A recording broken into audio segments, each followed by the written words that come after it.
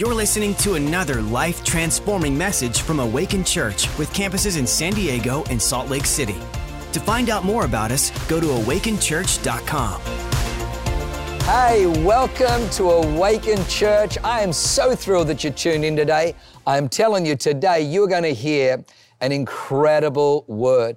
God spoke this word to me a few weeks ago, especially now that the world, and especially United States of America, and specifically where we live, San Diego in California, is beginning to awaken from the shutdown, from the lockdown, from the isolation, literally from the devastation that this pandemic put our country, our city, and the world into.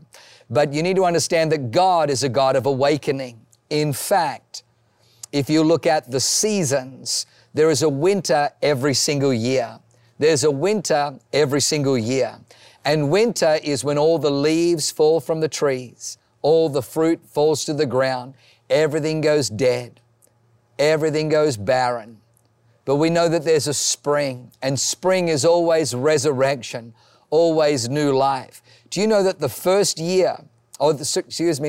month of the year in Israel is the month Abib, which means spring or new life. God counts everything. God begins His calendar with resurrection and with new life. So the title of my message today is The God of Awakening. Come with me. I want to take you on a journey to one of my favorite stories. It's the story of Lazarus, and we're going to pull out of here some truths that I know are going to encourage you.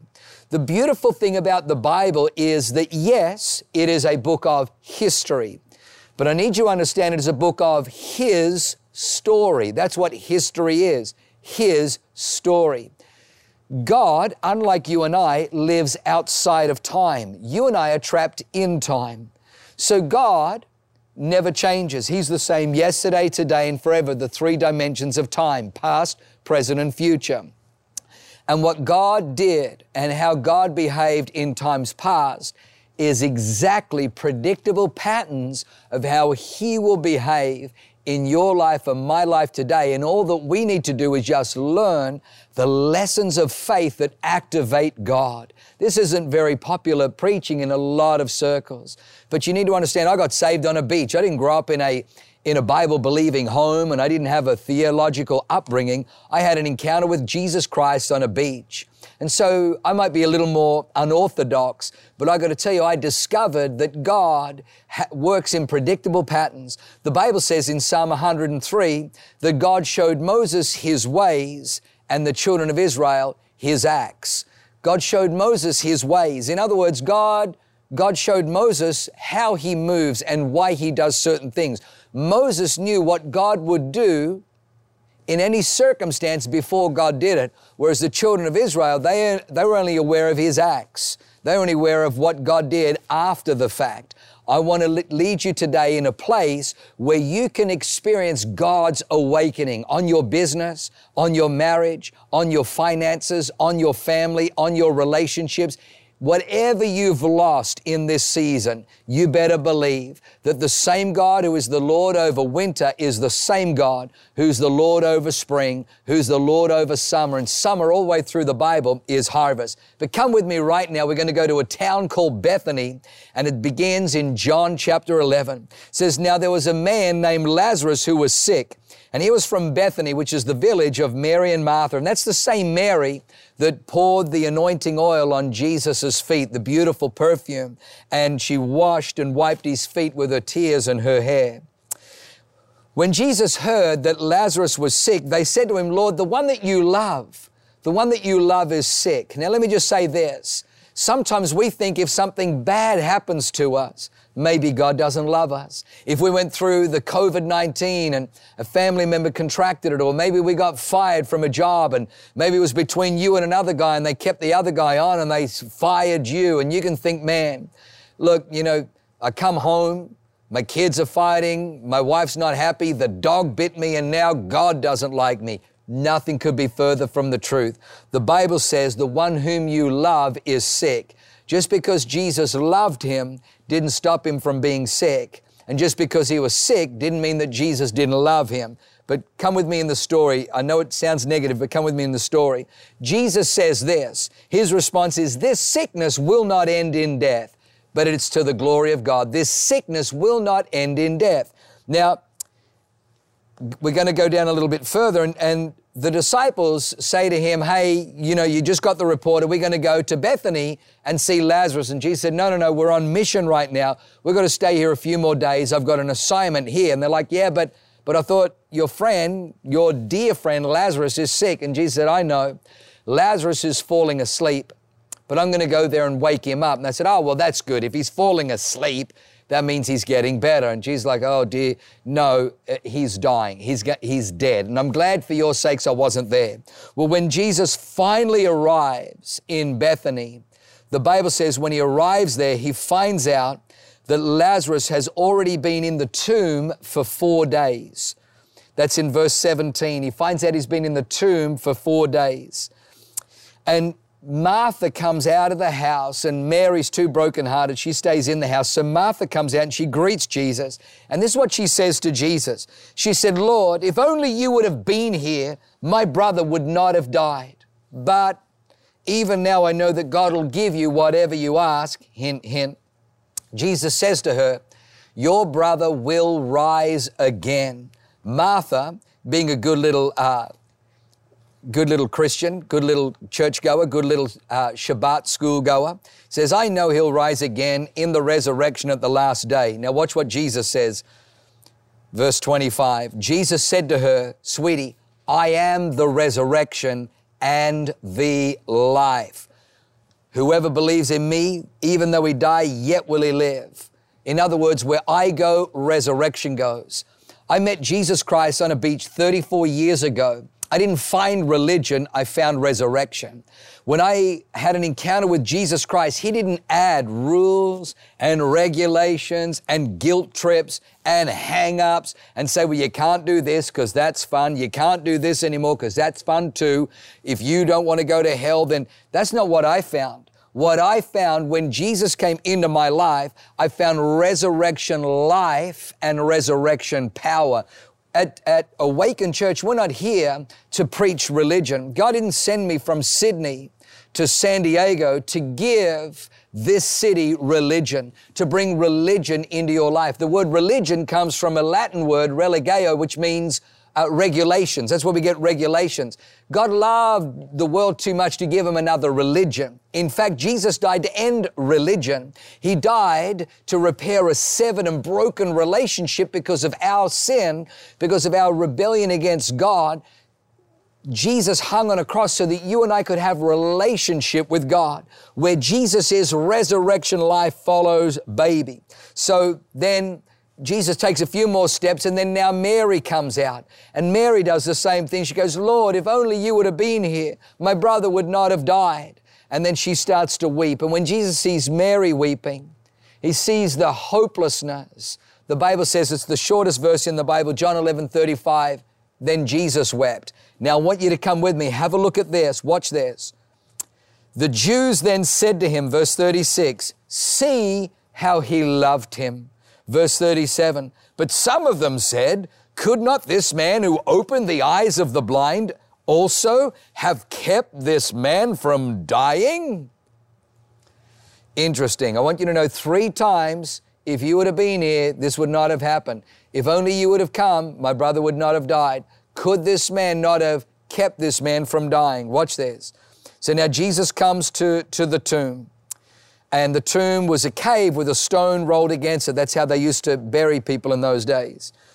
And Jesus says to Martha, he says, Martha, take away the stone. Roll away the stone. Martha loves her brother. The Middle East, the commerce of the Middle East, the values of the Middle East is shame and honor. In the Western world, it's more a justice and law, sin and judgment, righteousness, not in the Middle East. In the Middle East, it's honor and shame. She says, Lord, I don't want to roll away the stone. He's been dead for 4 days. This is the Middle East. The sun's beating down. If we roll away the stone, you know what's going to come out of there? A foul stench. Her words are literally, By this time there is a bad odor, for he has been dead 4 days. Watch what Jesus says. He says, Martha, did I not say to you, did I not tell you that if you would believe, you would see the glory of God? So they took away the stone. Then Jesus looked up and he prayed, Father, I thank you that you hear me. I know that you always hear me, but I'm saying this so everybody here can know that it's possible to have relationship and access with you. And when Jesus finished praying, he cried out saying, Lazarus, come forth. And the Bible says he who was dead, the man who had been dead for 4 days, the man who had been decomposing for 4 days, got up and came out of the tomb. What was dead came back to life. What was decomposing was now resurrected. What was lost was now revived. I want you to know that God is a God of awakening, that it may look dead. Your financial prospects for 2020 may look dead. You may have been saving for a home and it looks dead. You may have been saving up for a wedding ring. It may look dead. You may have planned a wedding and had to move the wedding because of the social distancing and the shutdown and nobody's allowed to be within 6 feet and we're not allowed to have large gatherings together. You may have had to put it off, but I want you to know that whatever looks dead, whatever is dead, one word from God, one word from Jesus. That's why I love serving Jesus, because at any time He can send a word into my world, send a word forth into my circumstances, and death can come back to life. He wants to awaken your business, awaken your hopes, awaken your dreams, awaken your prospects, awaken what was lost, awaken what died, awaken what COVID-19 robbed from you. Our God, the God that we serve, is an awakening God. Now let me give you three quick thoughts. The first thought that I need you to catch, point number one, is preventionist versus resurrectionist. Preventionist versus resurrectionist. The world somehow got together with a committee and somehow we decided, without God being involved, we kind of didn't invite God to the committee hearing and to the party. We just as earthlings got together and we decided, okay, Lord, we have gathered together and we have decided that Thou art from henceforth known as a preventionist. Lord, your job is to prevent bad things from happening. Remember, Martha came out, Lord, if only you would have been here, my brother would not have died. Mary comes out, Lord, if only you would have been here, this would not have happened. Then the Pharisees said, could not he who opened the eyes of the blind have prevented this man from dying? We have a broken theology. We think that because God is good, He should get on preventing bad things from happening. Nowhere in the Scriptures, nowhere in the Bible will you find God saying that I am a preventionist. I'm going to do my job. I'm going to prevent bad things from happening. Friend, we live in a sinful world. We live in a fallen world. We live in a world where there is a devil, where there is evil, where there is wickedness, where there is calamity, where there are earthquakes, where there are all kinds of nasty things happening. God is not a preventionist God. God is a resurrectionist God. God is a resurrectionist God. God will resurrect. God will resurrect what is dead, what is killed, what is taken away, what has been stolen, what is lost. God is a resurrection God. He is the resurrection and the life, and that resurrection power can flow towards you in this time.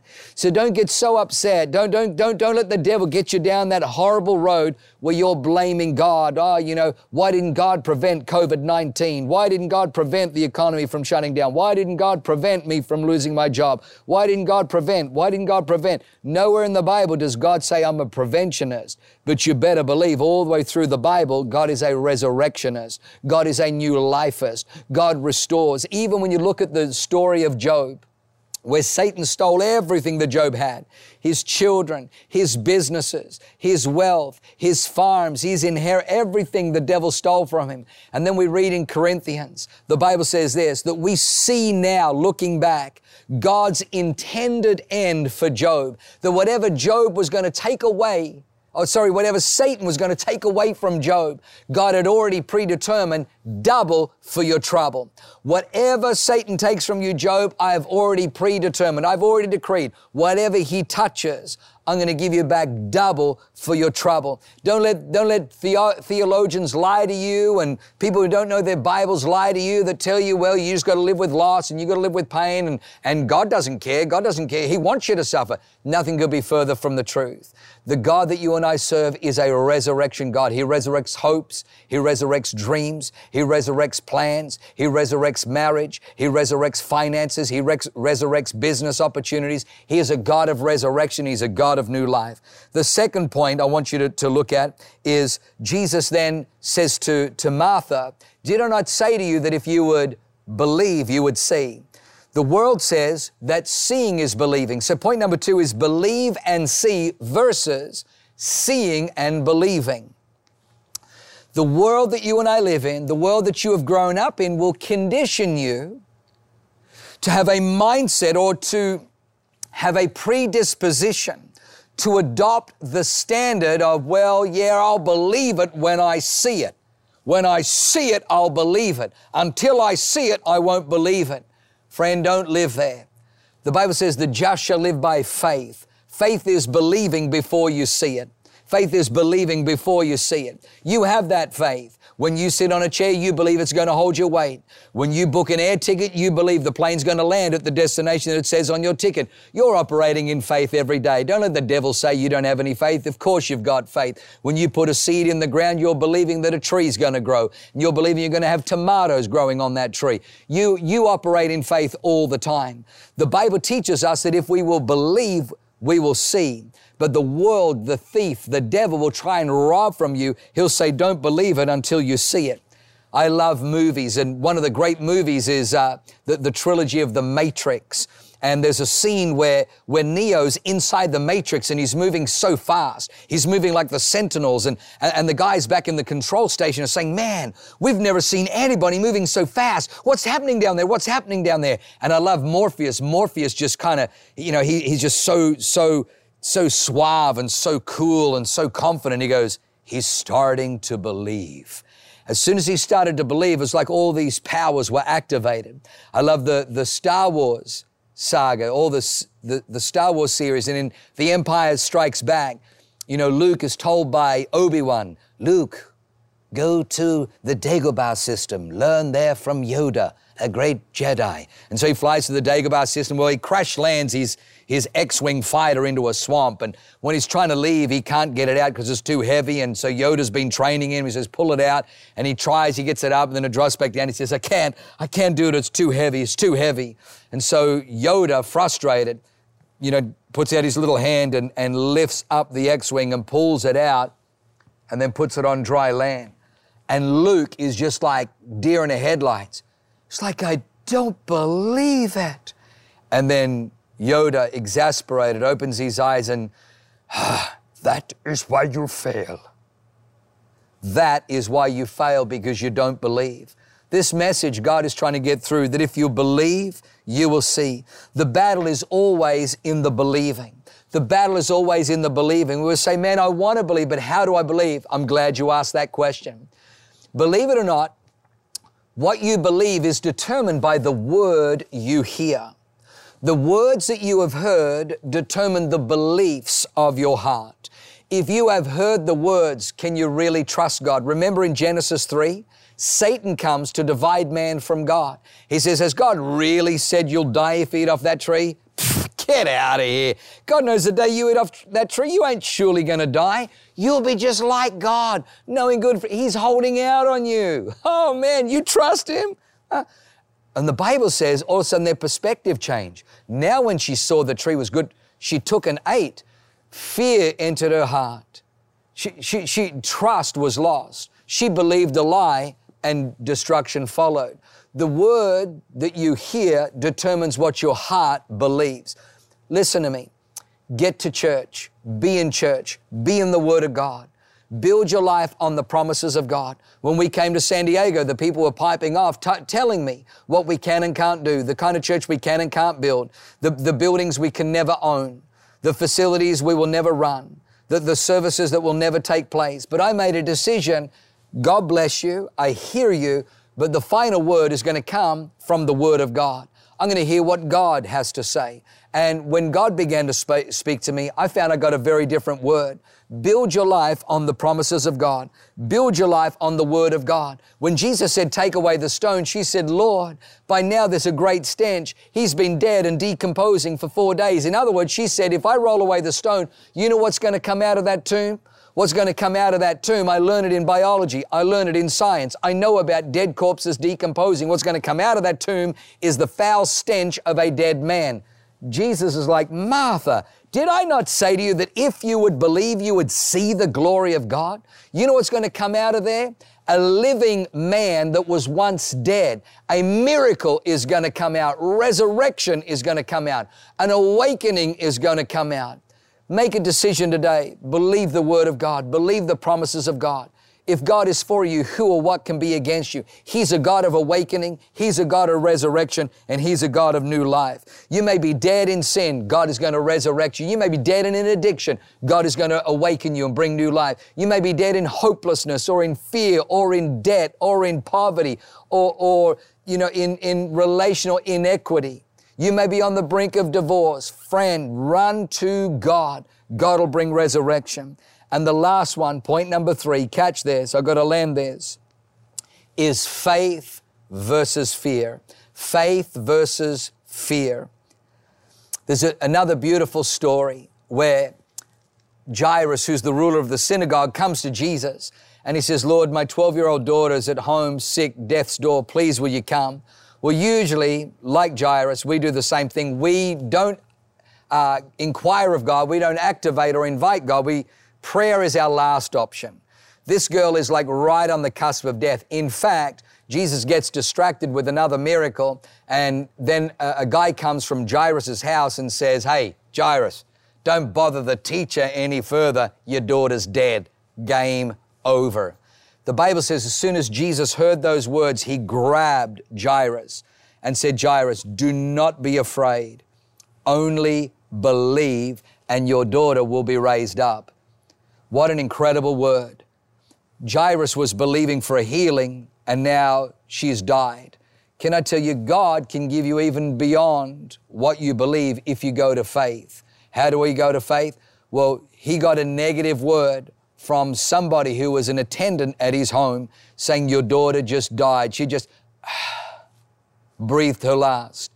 It's over. Don't trouble the teacher anymore. Jesus was a great teacher, but don't you dare just reduce him to a teacher. He is also a resurrector. He is also a savior. He is also a deliverer. He is also a redeemer. He is also a conqueror. He is also a vanquisher. He is also a defeater of all the works of the devil. And Jesus turns to Jairus and he says, do not be afraid, only believe. See, fear believes something you can't see will happen. My daughter's dead and that's over and it's going. But fear is believing something you can't see will happen. It's so different to faith. Faith is believing something you can't see will happen. So different to fear. Fear believing something you can't see will happen. Faith believing something you can't see will happen. Notice how they're both the same. But one is negative. Fear is like a spirit of faith, but in the negative. The Bible says in 2 Timothy 1:8, God has not given us a spirit of fear. Why would God not give us a spirit of fear? In other words, God has given us all things that we may enjoy life. God says, yeah, you know what you don't need? You don't need fear. Fear is a tool of the enemy to attract negative things, to attract death into your life. So God intentionally hasn't given you a spirit of fear, but the Bible says to each one God has given a measure of faith. So he says to Jairus, don't go to fear, go to faith. Do not be afraid. Don't go to fear. Go to faith. Only believe. And when they get there, Jesus raises the little girl from the dead. Friend, I'm telling you, there is fear everywhere, mass and panic and people losing their minds in the grocery stores and at the beach and cycling. It can be overwhelming. You're not of the household of fear. You're of the household of faith. Faith is believing something you can't see. You may not be able to even see it at the moment. I don't see how I'm going to get this money back. I don't see how I'm going to get my job back. I don't see how I'm going to get.